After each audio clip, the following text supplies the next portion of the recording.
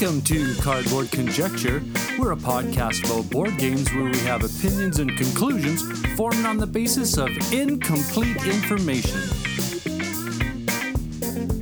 This episode of Cardboard Conjecture is brought to you by these great Saskatoon businesses: Amazing Stories Comics on 8th Street, Dragon's Den Games on 8th Street, and Breakout Escape Rooms on Faithful Avenue.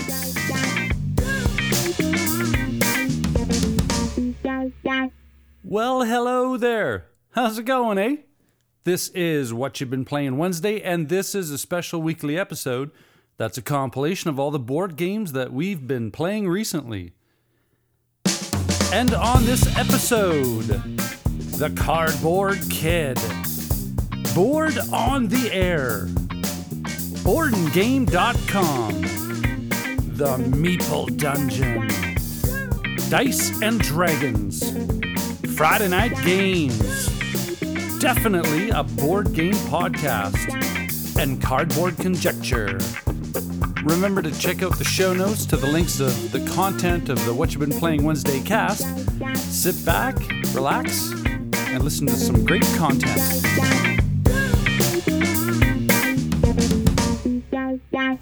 Hi everyone, I'm the Cardboard Kid. If you don't know me, I'm 11 years old and I've been reviewing games on YouTube since April 2017. So far, I've over 280 reviews and dozens of interviews and features.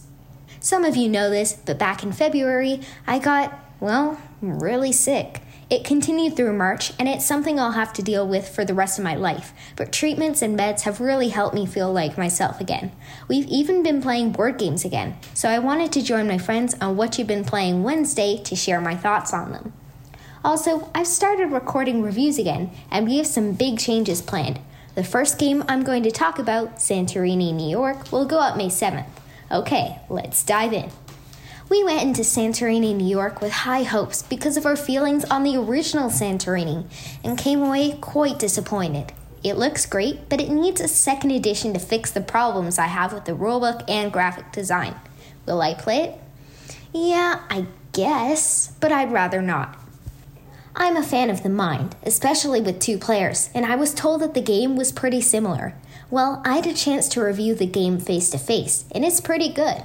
It's fast, has clever hand management, and works incredibly well online over Tabletop Simulator.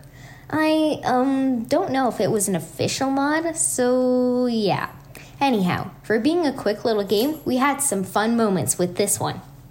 I've only played Flourish the one time, but I'm enjoying it so far. It sits in that herbaceous category of accessible yet thinky games, while being super pretty. We haven't tried the co-op or variants yet, but the base game alone has us excited too. I've talked up the original Chai quite a bit, and no, not just because I'm in the game, although Chai Tea for Two doesn't just cut a few players off. It's different in both mechanisms and theme. You're not selling to customers, but instead shipping tea. It's a dice placement game too, which isn't one of my favorite mechanisms, but one I enjoy. I prefer the original, but I like this more than I expected, and I expected to like it. Let's end with the latest in one of my favorite game series, Chronicles of Crime, the Millennium Series, 1900. We played the tutorial and first case on Saturday, the first part of the second case after D&D on Sunday, and we'll be playing the second part tonight after dinner. I loved 1400, and think 1900 is even better so far. The puzzles at a new level, even though I did like the vision cards, and of course, the dog in 1400. I miss you, Percival.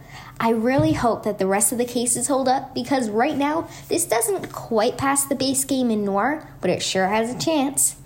That's about all for now. If you want to see photos and updates on what I'm playing, follow me on Twitter at cardboard_kid. For weekly reviews, check out my YouTube channel, The Cardboard Kid.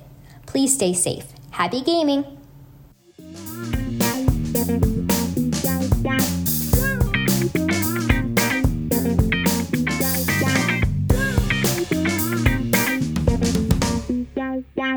Hi, I'm David. And I'm Shay. And this is What Have You Been Playing? A weekly podcast of Canadian content where a bunch of artists talk about what games they played this week. Yeah. We are going old school. I mean, it's not that old school, is it? It's pretty old school. How old is it? It was released in 2015, and I definitely didn't pause the podcast to record that. No, definitely didn't just take a quick break to look up when this game was published. We should probably say the name of the game. Yes, Champions of Midgard. Yes. This is with both expansions of Valhalla and the Dark Mountains. Yes. Which is the only way to play this game. Absolutely. Yeah, so this was released in 2015. One of the more popular entry-level worker placement games. Would you call this entry level? I would definitely call this entry level. I mean, I definitely classified it as at least a midweight. Like, it's not super light. Yeah. It's long enough to be a midweight. I guess once you add the expansions, there's more to it. Yeah. I can give you a midweight or entry-level midweight with the expansion. Fair enough. I never played the base game by itself, so I don't have anything to base that off of. One of the first times we went to Amazing Stories to play board games, or on Friday nights, this is one of the games we played. First version out, go fight a monster, lose both my dice, get nothing back, and spend the rest of the game playing catch up. Yeah. Yeah. The expansions help fix that, where it's, even if you're losing sometimes you're actually trying to lose dice because you're getting little tokens to buy stuff in the Valhalla expansion. Yeah, so the base game, you're rolling or you're placing your workers to get dice and resources to be able to go fight either the troll or the Draugr or the monsters. Yes. And you attack by rolling the dice, and the monsters have attack back, so you lose dice unless you have shields. Yes. They have a defense and an attack. A health and an attack. The expansions add more monsters to face, but more importantly, the Valhalla expansion, you get tokens if your dice die, and those tokens allow you to buy cards, which will sometimes give you more dice, including special dice that come with the expansion, the pink and the yellow ones, or sometimes victory points or resources. So it definitely gives you a catch-up mechanism, and you're never that far behind by losing dice. Yeah, I really like it with the expansions, and this is your game. Yes. You have tricked this game out completely. I have gotten all of the deluxeification going on. Yeah, you've even made stuff up for this one. I have, yeah. The favor tokens and the blame. I didn't like the official upgrade pack with like the wood discs and stuff, so I got colored gems for them instead. Yes. It took about, I'm going to say 90 minutes to 2 hours to play. Yeah, with 4 people. Yeah, we hadn't played it for a while, so there was a little bit of remembering the rules when we started. Yeah. We've played this, I would say, almost a dozen times. Yeah, we've played it quite a few times. Like, we never play it multiple times right after each other, which is why there's always that learning curve when we start again, because we're like, wait, we've played this game, but how do we play it? Yeah, it's one we keep pulling out. It's in our collection, and when we want just something fun to play, this is one of the ones we reach for. Yeah, or if I want something I can win, I reach for this game. Because I crushed everybody last night. You destroyed us. I have won this game in the past, I think once or twice. Mm-hmm. But I really like the whole classic worker placement to it, with a little bit of Ameritrash thrown in with the dice rolling and fighting the monsters. Yeah, there's randomness, but also some control, because there is ways that you can like edit the dice with your powers and stuff. So I think it's a nice mesh between the two. Yeah, and as I say, I won't play it without the expansions now that I've played it with the expansions.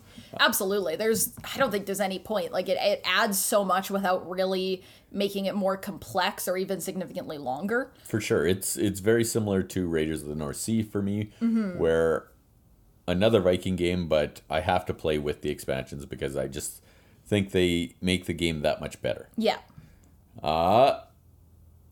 As we said, Shay's tricked this one out, so components in this one in the base game before the upgrades are cardboardy. They're okay. Yeah, so the favor tokens, the blame tokens are cardboard. The money is cardboard. The resources are just red and brown cubes. There's food and there's wood, so the red and brown cubes. The Is there any other, what else did I do? Oh yeah, if you have the expansions, there's 3 different boards that go with it, plus like the market stall. So I guess 4 different boards that go with it, plus your character boards and everything.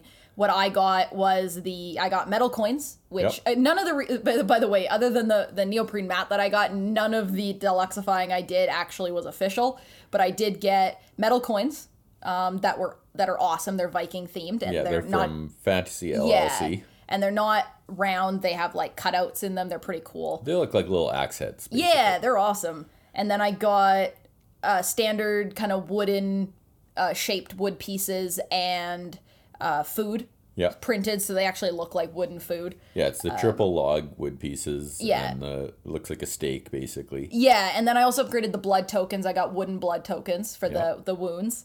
And like I said, the favor and the blame, I got black gems for the blame and yellow gems for the favor, because there really wasn't anything that matched them very well. Yeah. But I thought that it looked cool. It would have looked lame to have them all be cardboard when everything else was tricked out. And more importantly, you got the neoprene mat that put all the boards together. The neoprene mat, it does everything, and it honestly saves space and looks so nice rather than putting 3 boards next to each other. Yeah, it's one of those ones where there's so many little boards you're adding to it that the neoprene just makes it cleaner. Yeah, right? And I sleeved all my cards. And everything's been sleeved. So that is what we have been playing. Once more, Champions of Midgard, we are Board on the Air. I'm David. And I'm Shay. You can catch us on CFCR every Thursday night at 6 o'clock and all your favorite podcasting sites. Have a great night. See you next week.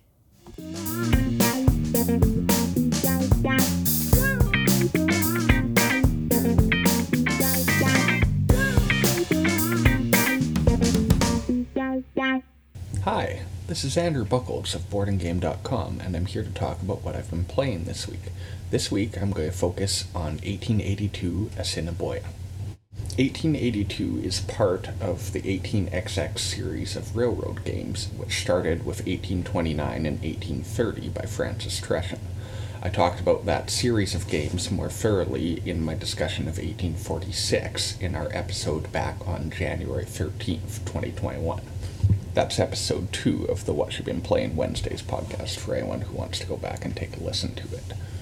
1882 is designed by Mark Voyer, and it was initially self-published and then later published by All Aboard Games.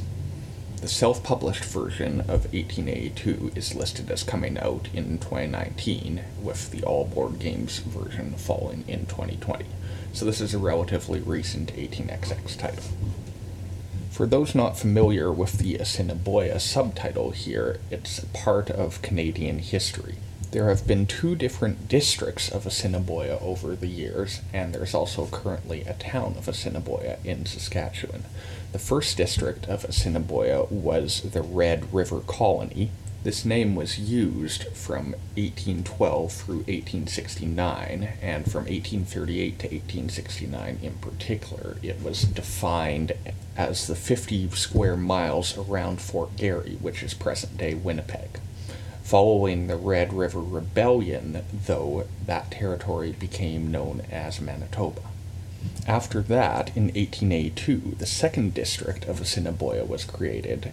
This covered a lot of what is present-day Saskatchewan, and it also covers a little bit on the western edge of what is now present-day Alberta.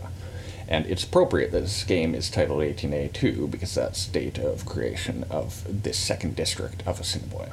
So how does 1882 actually play?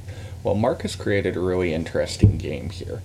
Unlike the likes of 1846, this is a full capitalization 18XX game, so it's in the 1830 line, and what that means is that you need to buy 60% of a company before that company operates at all. When that company hits that 60% float marker, it then gets all the money for every share, including the ones that haven't yet been sold. So the companies start out with quite a bit of money, but it's harder to get money back into them later on. This is important for 1882 because 1882 is a very tight and very mean game. There's a lot of shenanigans that can go on, and there are a lot of rough edges. It's not uncommon at all to see bankruptcies in this game. Full capitalization games themselves aren't always mean, of course, but the full capitalization here is one of many factors that does make this a tight and mean game. Other aspects that really work towards that are things that happen in the operational rounds, where you're laying track and running train. The track in 18A2 is extraordinarily limited by 18XX standards. There are very limited numbers of specific tiles, including upgrades, so it's quite possible that you can't even make a legal upgrade just because the tile has been used somewhere else on the board. Another notable piece of tile shortages comes from the cities. There are only 4 Yellow City tiles available for basic Yellow Cities, and they're all straight through. So a lot of the time you can't lay the track you want to lay in the direction you want it until later in the game. And then it becomes a question of if that track is even available for you to use. A lot of the flavor of different 18XX games comes in the private companies that are distributed at the start of the game, in this case through an 1830s style auction. And I think the private companies in 18A2 are particularly outstanding. They really illustrate the railway history of the area, and they work in some fun historical events. A particularly notable one is the Northwest Rebellion, which was an event that took place historically in 18A5, led by Louis Riel, who was key to the Red River Rebellion previously. In the game, this has a cool effect of destroying all track in a certain area, and a thing that's notable is that the timing of this rebellion differs from game to game.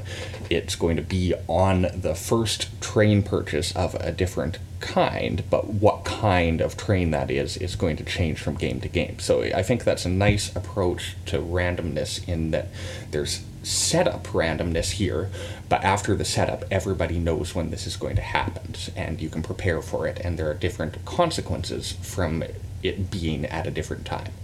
Another notable element of 18A2 is the tightness of the train roster. There are fewer trains than you would find in 1830, and that adds to the potential for bankruptcies and really leads to quite a big train rush, which can be very fun to try and figure out how you're going to survive. Overall, I really love 18A2. It's set in a part of the world I'm interested in. I think it handles the history well, but it's also a really fun game to play, with the different powers of the private companies, with the potential for tragic track lays, and the train rush being such a big factor of the game. It's a game that plays pretty quickly, especially compared to a lot of other 18XX games, and if you're experienced at this, you can play it quite fast in a couple of hours. It will take longer if it is your introduction to 18XX, though, and I would say that this may be a hard game to learn on because of all the different sharp edges in it. But Mark has created an excellent game here. It's one that's very easy to play, especially online at 18xx.games, which is a free site that just celebrated its 1-year anniversary, and I think it's worth checking out there.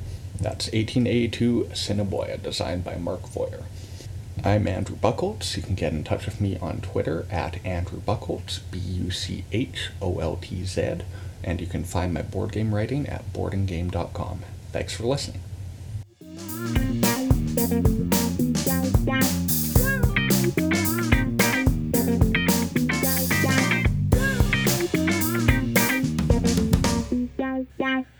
Hello everybody, it's Rob and Anna Marie from the Meeple Dungeon. Hello. And we are here recording for the What You've Been Playing Wednesdays podcast again. And this week we've been playing one game and only one game. What game was that? That was Nidavellir, designed by Serge Leger and published by Grrr Games. Yeah, I really like Grrr Games. I think that's a hilarious publisher name. Just love it for whatever reason.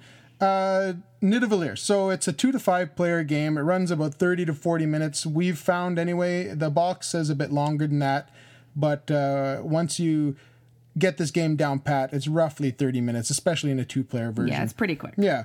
Thematically, you are in a dwarven kingdom of Nidavellir, and it is being threatened by the evil dragon Fafnir. So you are searching through the local taverns to hire skilled dwarven warriors and such, and powerful heroes to take down this horrible threat of a dragon. Anna Marie, would you be able to tell them how this game works? Sure. So the game is basically played over 2 ages, ages 1 and age 2. And each age is made up of a deck of cards, which is completely made up of dwarves. Yeah. So different dwarves on each card. You have 3 taverns, and each tavern gets 3 dwarves for each round. Kind of like the prancing pony Yeah. in Lord of the Rings. Right. Yes. And so once you have all the dwarfs laid out at the taverns, on your little player board, you get to bid to see who gets to pick first. Yeah. To get their The winning choice of bid dwarf. gets first choice. Yeah. Yeah, at each tavern. Yeah. You get 5 coins to bid with. You start with a 0, 2, 3, 4, 5. And you basically choose your bids, put them down face down, and then You reveal them at the same time. Yep, 1 tavern at a time. Yep. Once you've each chosen your dwarf, you go to the next tavern. One neat thing is your 0 coin. It actually allows you to trade in some coins to get higher value coins. Yeah. Really So- cool mechanic. This is something I hadn't seen much of before in any game that I can think of.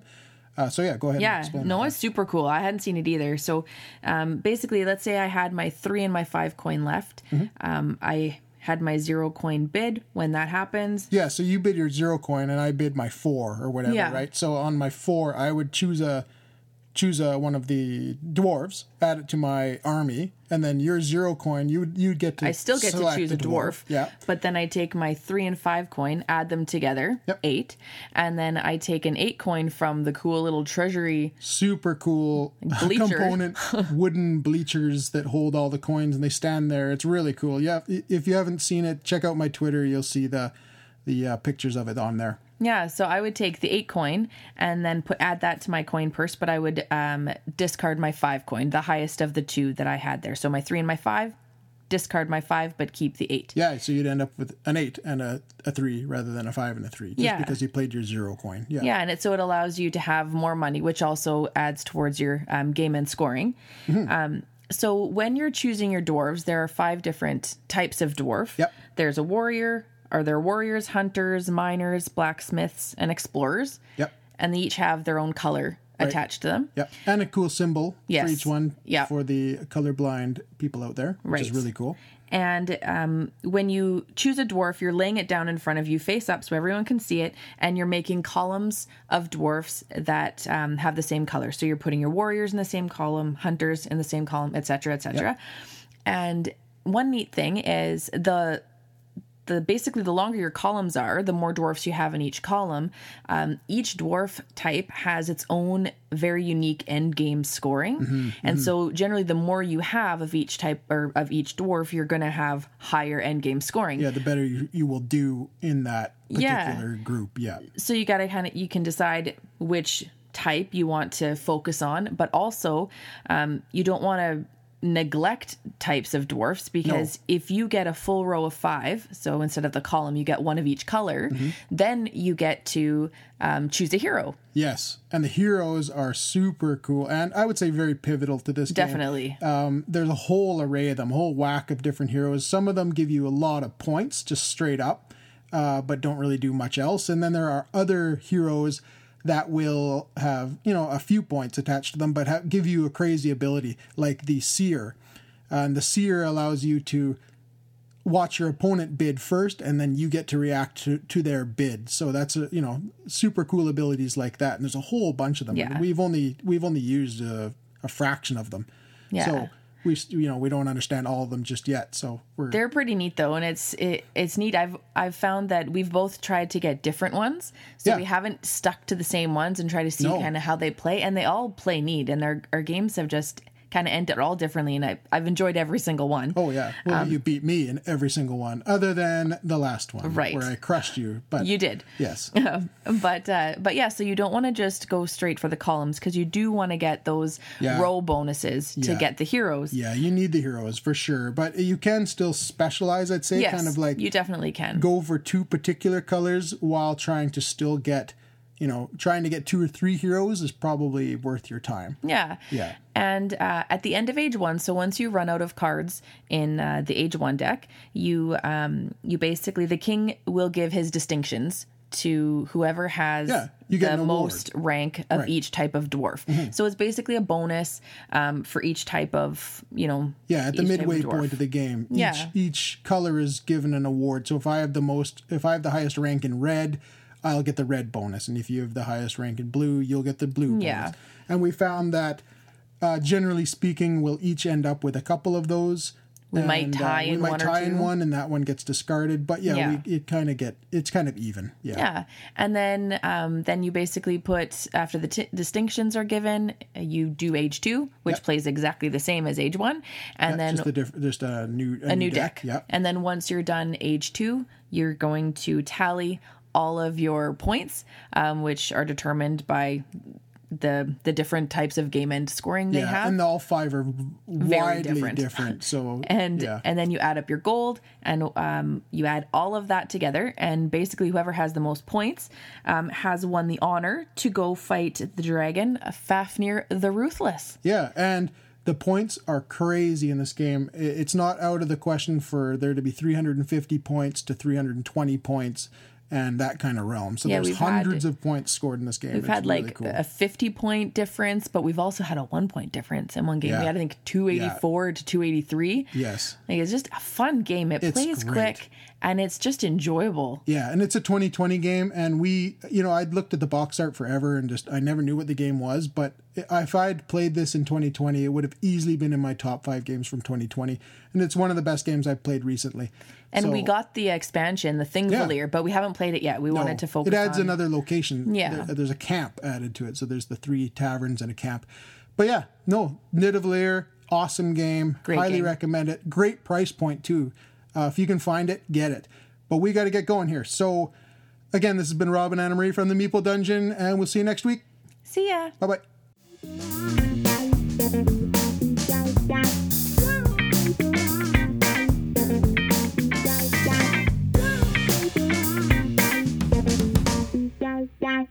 Hey folks, I'm Ryan of Bridge City Board Gamers, and I'm 1/3 of the weekly podcast Cardboard Conjecture, where we offer our opinions and conclusions formed on the basis of incomplete information. And welcome to another What You Been Playing Wednesday. Some of my favorite comic book storylines and series have been the X-Men by Marvel. I loved that 90s Saturday morning cartoon. I'm very excited that one of my favorite games right now, Marvel United, is getting a ton of X-Men expansion and standalone content currently on Kickstarter. Though I'll have to wait what seems like forever for that to fulfill, I guess I'll have X-Men Mutant Insurrection to fill the gap in the meantime. X-Men Mutant Insurrection was released by Fantasy Flight Games this year, and it is a dice, Yahtzee-like game where you assemble a team of heroes to complete missions and progress through one of the 8 story scenarios that the game comes with. There have been numerous comparisons compare the X-Men Mutant Insurrection to another FFG product called Elder Sign. Now, I haven't played Elder Sign, so I can't contribute to that conversation. There are 16 different heroes to choose from, and the game suggests each player pick one and begin to play with. From my very few plays that I have under my belt at 2 players, you definitely want to play with at least 4 heroes to get a good experience of what this game has to offer. 2 heroes each in a 2-player game is easy enough to manage, and even 4 heroes in one of my solo games was even manageable. Each hero has 2 cards associated with them. Their main hero card that provides a special ability, and an assist card that can be used to assist another hero during gameplay. These cards together also describe the dice pool that the hero will have access to complete missions. Over the course of many rounds, 4 phases will continually take place until the conclusion of a scenario: deploy, mission, threat, and regroup. Deploying is really easy. Just send your hero to one of the school locations, one of the current face-up missions, or to a face-down mission. You resolve the school locations right away, and if you deploy to a face-down mission, you simply flip it face-up. Now comes 90% of the game, the mission phase. Players will select one of the missions that they have deployed to and try to complete as many or all of the objectives on that mission.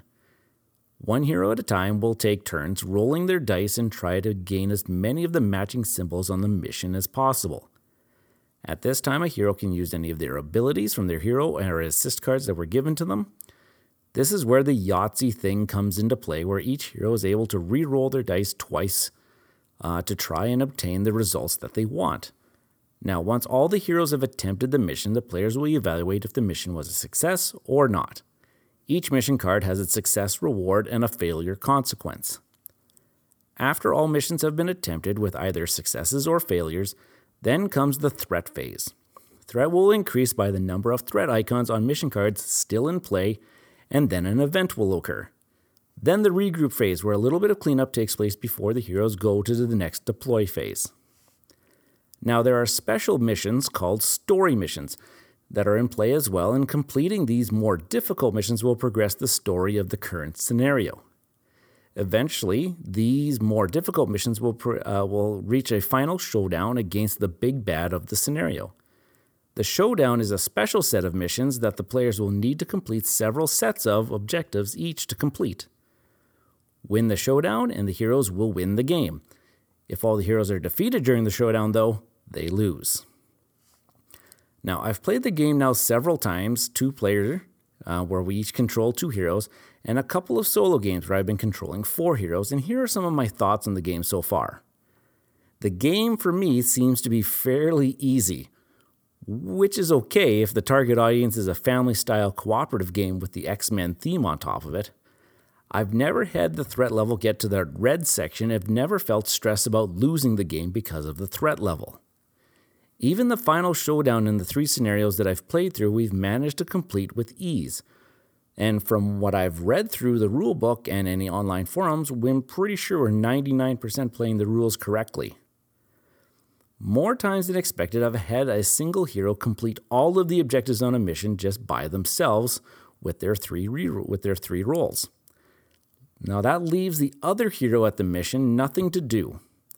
And with this, even if the first hero didn't complete the mission, that second hero definitely was able to do the cleanup. So very rarely have we ever failed missions, which means that the threat level is really not increasing that very fast. The playtime in this game is really quick. It's usually about 30 to 40 minutes for a scenario, which is really nice to get multiple games in playing in an evening. This leads into that the setup is a little bit of tedious because of the number of small decks of cards that need to be shuffled before the play starts. I was, however, too disappointed in the variety of hero powers. In a universe where all the X-Men bring something unique and have unique abilities, all the player game abilities seem to be very samey or very similar in nature, and rarely fit the nature of the character themselves is what I found. Overall, though, it's a fun time killer and I really enjoy the game, even though it does take longer to set up than it should. And that's what I've been playing this week. I'm Ryan from the Cardboard Conjecture Podcast, and you can find our show on iTunes, Google Podcasts, and even Podbean and all those other podcast platforms. Also, to be sure to follow us on Instagram and Twitter at BC Board Gamers to see what we've been up to lately. And we've got a few videos up on our YouTube channel as well. Okay, folks, that's what I've been playing on Wednesday, and I'll see you next time.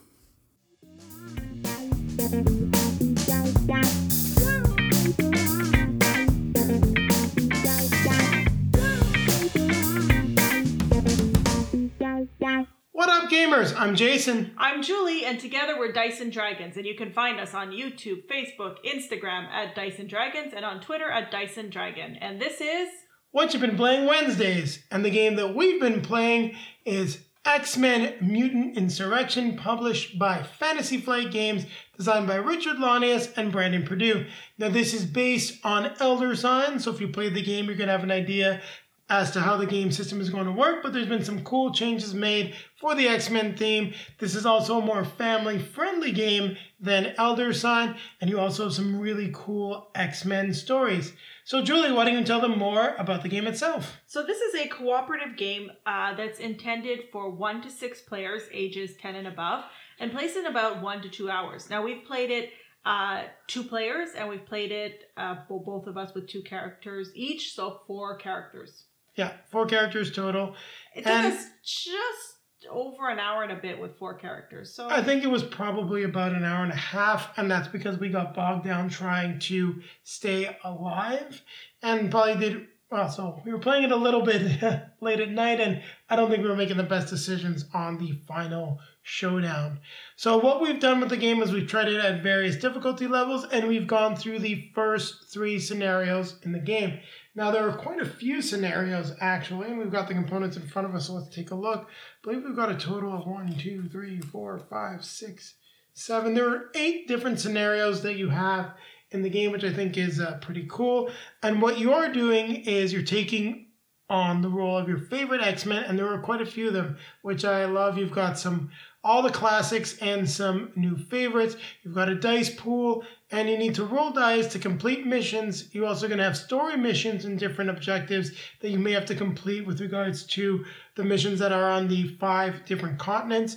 Now, those continents are only going to be in play depending on the amount of heroes that you have. There also is a threat meter and threat deck, so those threats are going to be increasing as you play the game, and you really got to accomplish all of your objectives before you go past 15 threat, or you lose, or if all your heroes are knocked out once you get to the showdown phase. That's the real difference between this and Elder Sign, besides the threat deck, is that once you've completed the story missions, you go on to a big showdown based on a famous X-Men story, and after that, no one can come back into the game, because before that, if you get knocked out, well, you just draw a new character and get back.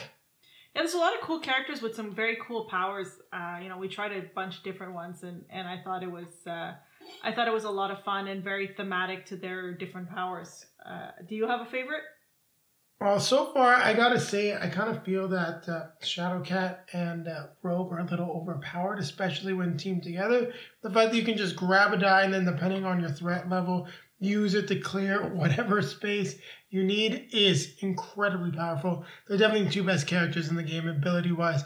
Also, Kitty Pryde's intangibility for some missions when you go with an ally, like Rogue, who can just all of a sudden ignore all of the damage effects, means that you can complete a very difficult mission with on your first try with not that many dice.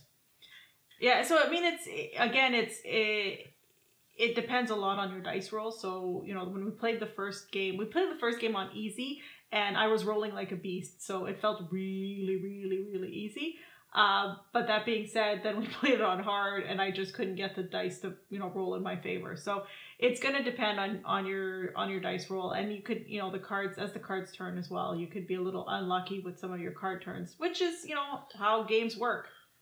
And I would say this one definitely does have a higher luck factor because of the dice, and I've seen some people asking questions about this one versus, for example, Marvel United.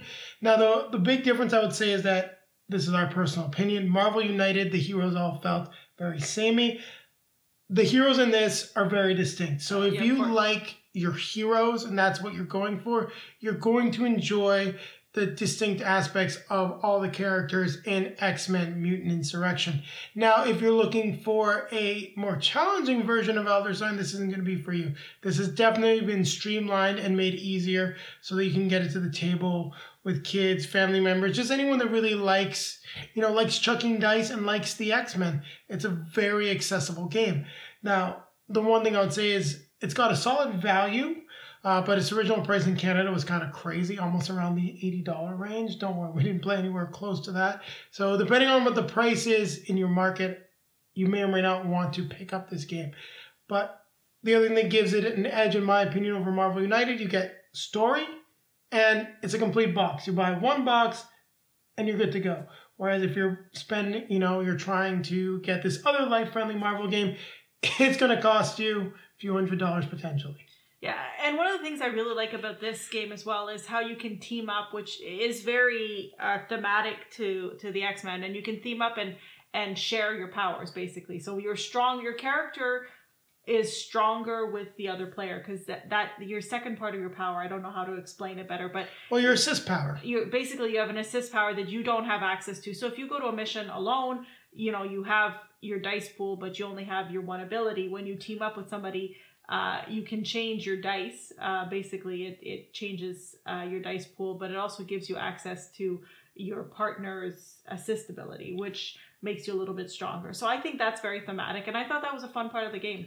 I also really like the way that you can form bonds with other players that make you even stronger as well. Also very thematic to the X-Men. And you can recruit other mutants, which replace the items from Elder Sign. They give you nice abilities as well. Also, you get a little Blackbird that you get to build. So that is always pretty cool. But the game definitely feels thematic to X-Men. There are some downsides to it. It does feel a little bit wonky in terms of some of the presentation. Like we were fighting Master Mold and we almost forgot about the damage requirement.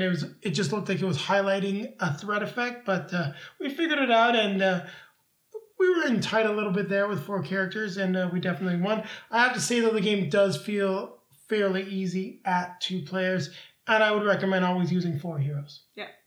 So, I mean, that's it. That's what we've been playing this week. Again, thanks for having us on. You can find us and a review with a little bit more detail of the game coming out shortly, probably the day after this comes out.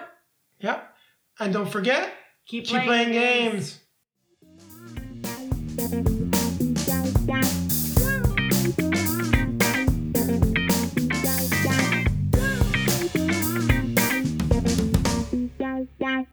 Hi, I'm Matt.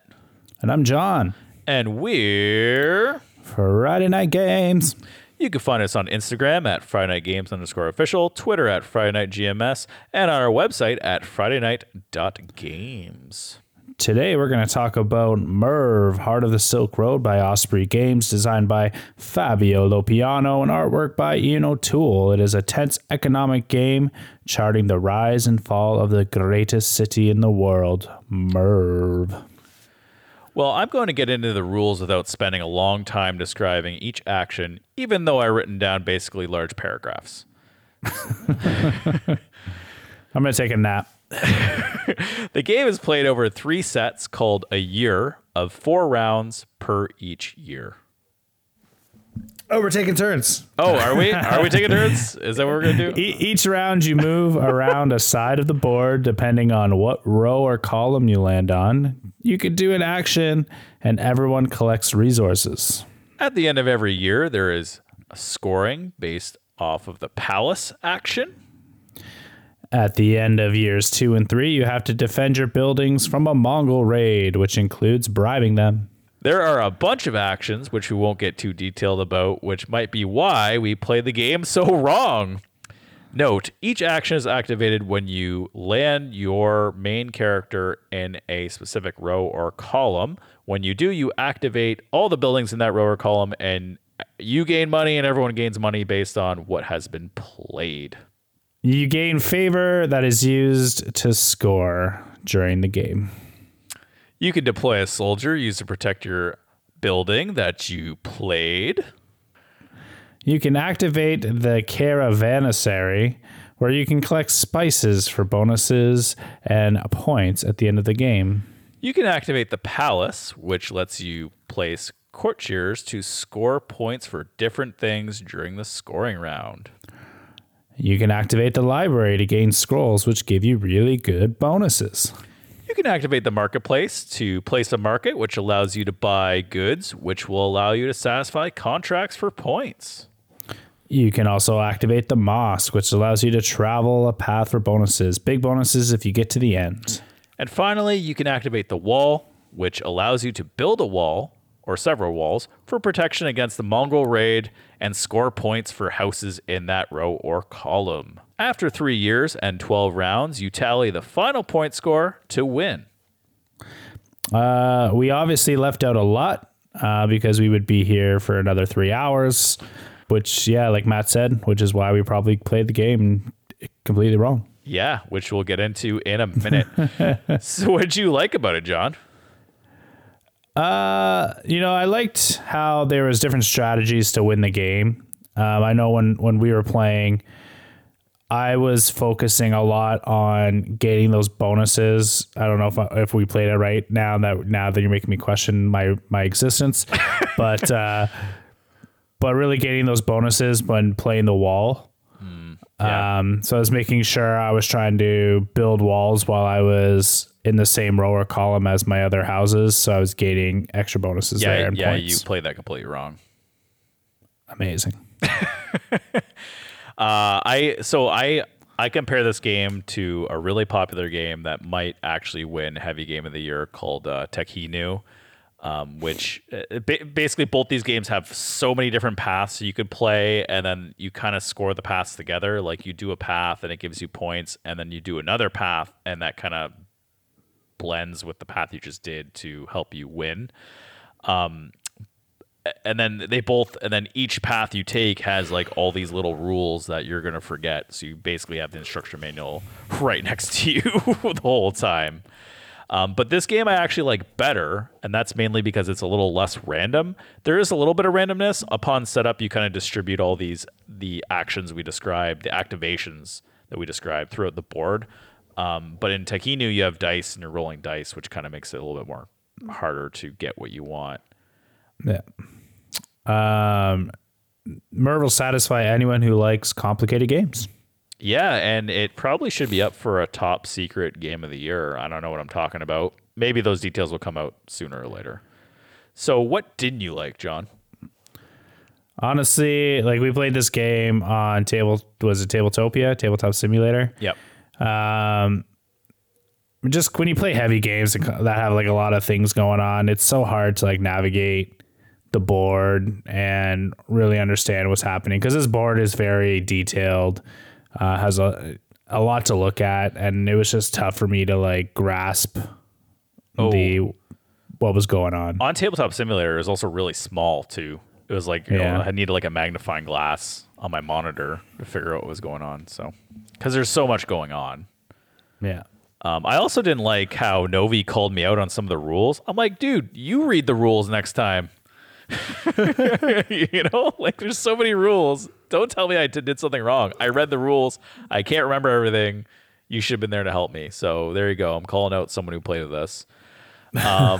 Also, the one thing I didn't like was the rule inception. So it was kind of easy to remember what each activation was, but then you just forgot these little nuances. Like, for instance, where we talked about the wall, the maximum points was like 4 or 5 you could score. And at one point, I think we were scoring you like 12 per or 6 per wall or something, which was not allowed. So you actually had more points than you're supposed to get. But so how do we play this wrong?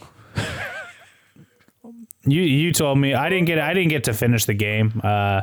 My kid woke up and wouldn't let me leave their side, so I had to bow out. So I don't even know what happened. I don't know who won. I don't know what I did. So according to you, we played the entire game wrong. So yeah, basically. I mean, no, we did the scrolls thing right. The library, we activated that right. So that's maybe the only thing we did right. But just going through the list really quick, Caravanassery, we forgot to pay resources to buy them. We just took them. So that was our fault. When we activated the palace, we forgot that each, like you place a person, but the next person is going to cost more, and the next person is going to cost one more than that. We forgot about that. When you activate the library to gain scrolls, we actually did that one right. We actually paid. When you do the marketplace to buy goods, we had no idea what to do, how to buy the contracts. We actually had to spend like 10 minutes trying to figure that out. When you activate the moss to travel up, Novi did that path, and he forgot to take all his bonuses at one point. He forgot to even score his bonuses. And then the wall one, we explained that we were giving more points than we were supposed to. So, I mean, overall, like I'm just gonna say overall, it was actually a really good game. But it's definitely a game you got to play more than once. You gotta definitely. I wish I played it solo, so that I could get the rules down before, but I didn't have time, so it just was what it was. What about you? What do you think? Yeah, I think I would just like to play it in person, like on an actual table. Yeah, I should also mention that the game took like 4 hours to play via Tabletop Simulator, and that definitely is not the greatest experience. But the game it looked fantastic, had amazing art, it looked amazing, it actually played really well. I definitely think it played better than Tekhinu. So I highly recommend it. I wish this is just like a hot take on it. I wish I played more of it, to be honest. All right. Do you own it? Did you buy it? No, I don't own it. No? All right. Maybe one day. Yep. All right. We are Matt and John, and we are Friday Night Games. Don't forget to check us out at Friday Night Games _official on Instagram, at Friday Night GMS on Twitter, at Friday Night Games on TikTok, and our website, FridayNight.Games. And thank you much.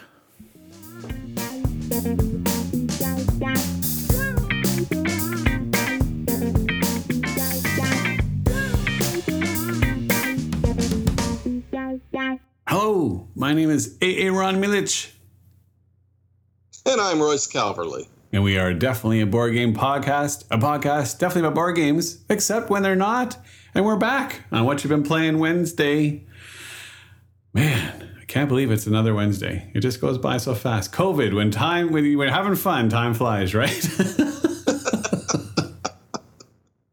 I'm amazed how fast the weeks go, only because I think as I get older, they go faster and faster and faster. Yeah. Lewis Black has a whole bit about that. You should check it out. But let's talk about games. I've been playing a bit of an older one, 2015, and I actually discovered this one on Board Game Arena, but I know it's popular. It's called Potion Explosion by Stefano Castelli, Andrea Crespi, Lorenzo Silva from the Horrible Guild. That's a cool name. I like that, the Horrible Guild. If you haven't played this game, you're missing out. It's basically like Candy Crush Saga in board game style. It's all, you have this board in front of you, all these colored marbles, and as you pull out one marble, if you cause chain reactions of other marbles of the same color to collide, you get those marbles, and you place them in your potion bottles. And as you complete potion bottles, you gain points, and you gain the attribute of that bottle, which may help you get more marbles or more bottles and create more chain reactions with those. And so you're constantly trying to cause chain reactions.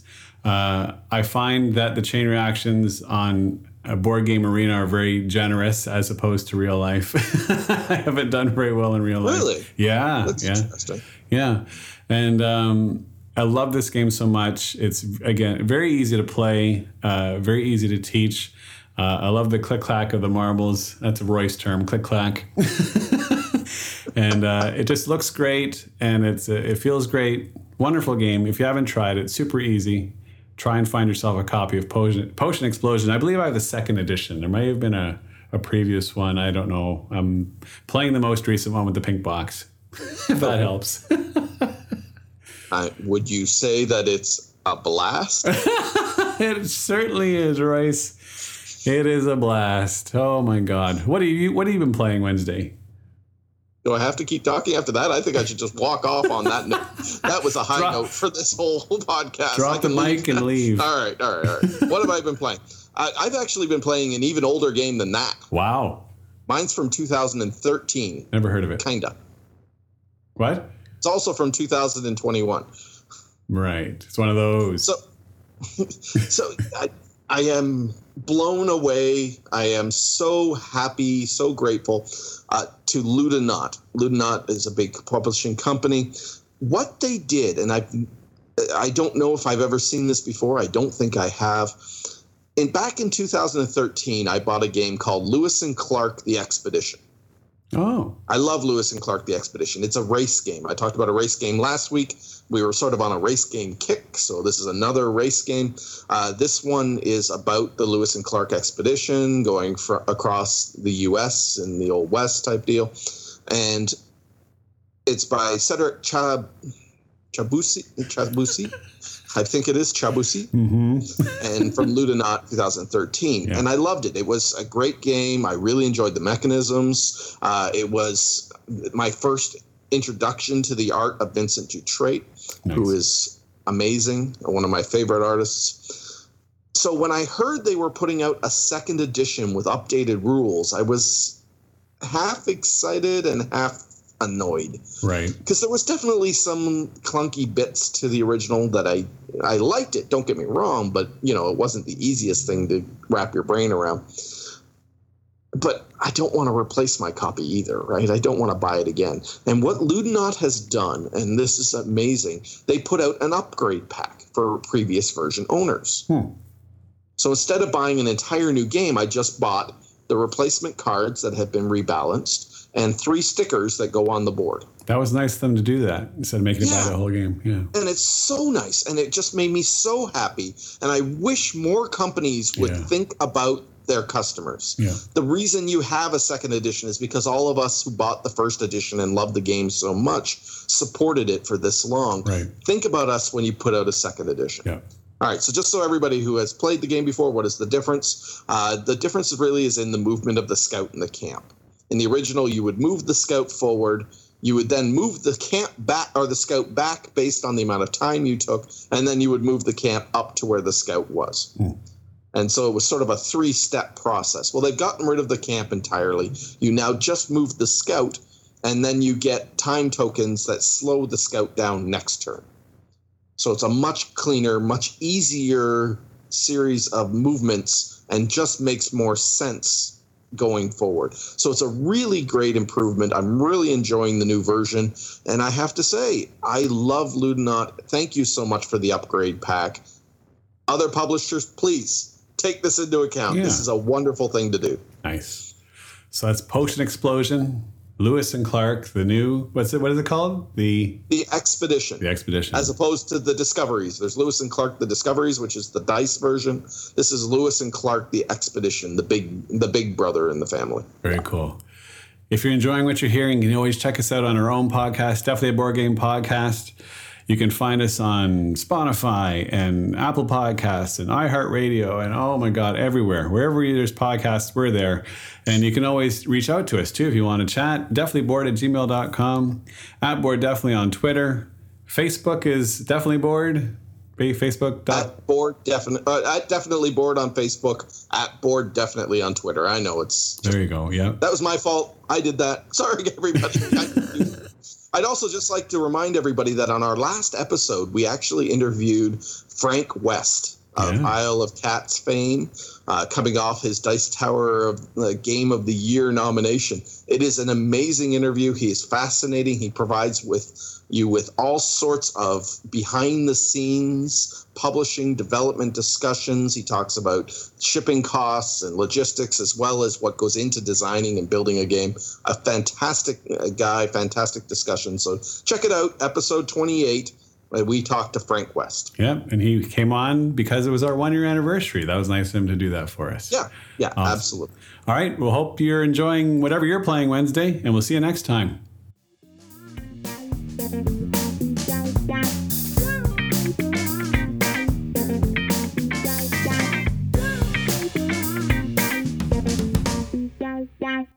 Hey there, this is Norm from Cardboard Conjecture Podcast and Bridge City Board Gamers here in Saskatoon. And as always, we'll take a quick look at our Facebook page thread and see what the people in the community have been playing. Let's start it off with Lane. Lane has been playing lots and painting lots of his Marvel United. And he goes on to say how tight the games have been, coming down to just single points here and there. Moving down the list, we have Eli played some Cthulhu, Death May Die, and Deus. I have always been interested in Deus. I've heard it's one of those under-the-radar games. Yeah, I got to try that one. Hans, Terraforming Mars, Cloud City, Silver and Gold, Carpe Diem, Praga, Caput Regni. That is a solid lineup. Absolutely solid. Right on. Jeff, his top 3 that I can see from here: 5 Tribes, Hadrian's Wall, and Steampunk Rally. 5 Tribes. Yeah, I got to get that one back to the table. Man, that one makes my brain hurt. What an awesome game. Tim, Warhammer Underworlds, Carcassonne, and Wingspan. Cool. That's a range and a half, that's for sure. Jason, Amy and I played Bees, Wingspan, finished the My City campaign, and the kids are excited to get back into Gloomhaven and then Sleeping Gods. Wow, that's quite the menu. Awesome. Travis, Maracaibo, Lords of Waterdeep, Azul, and Anno 1800. Right on. That is Maracaibo. Maracaibo is awesome. I miss Great Western Trail. Alexander Pfister, you rock. Marianne played Airship City. She put a picture on. Kind of looks cool. What a cool game. Well, there you go. Let's round this off by saying, wrapping this up to a nice hour. And as always, thank you so much to the incredible content creators that collaborate on this episode each week. You guys are just amazing, and you make me spend lots of money. So, I'm conflicted. So that being said, as always, take care out there and keep your stick on the ice, eh?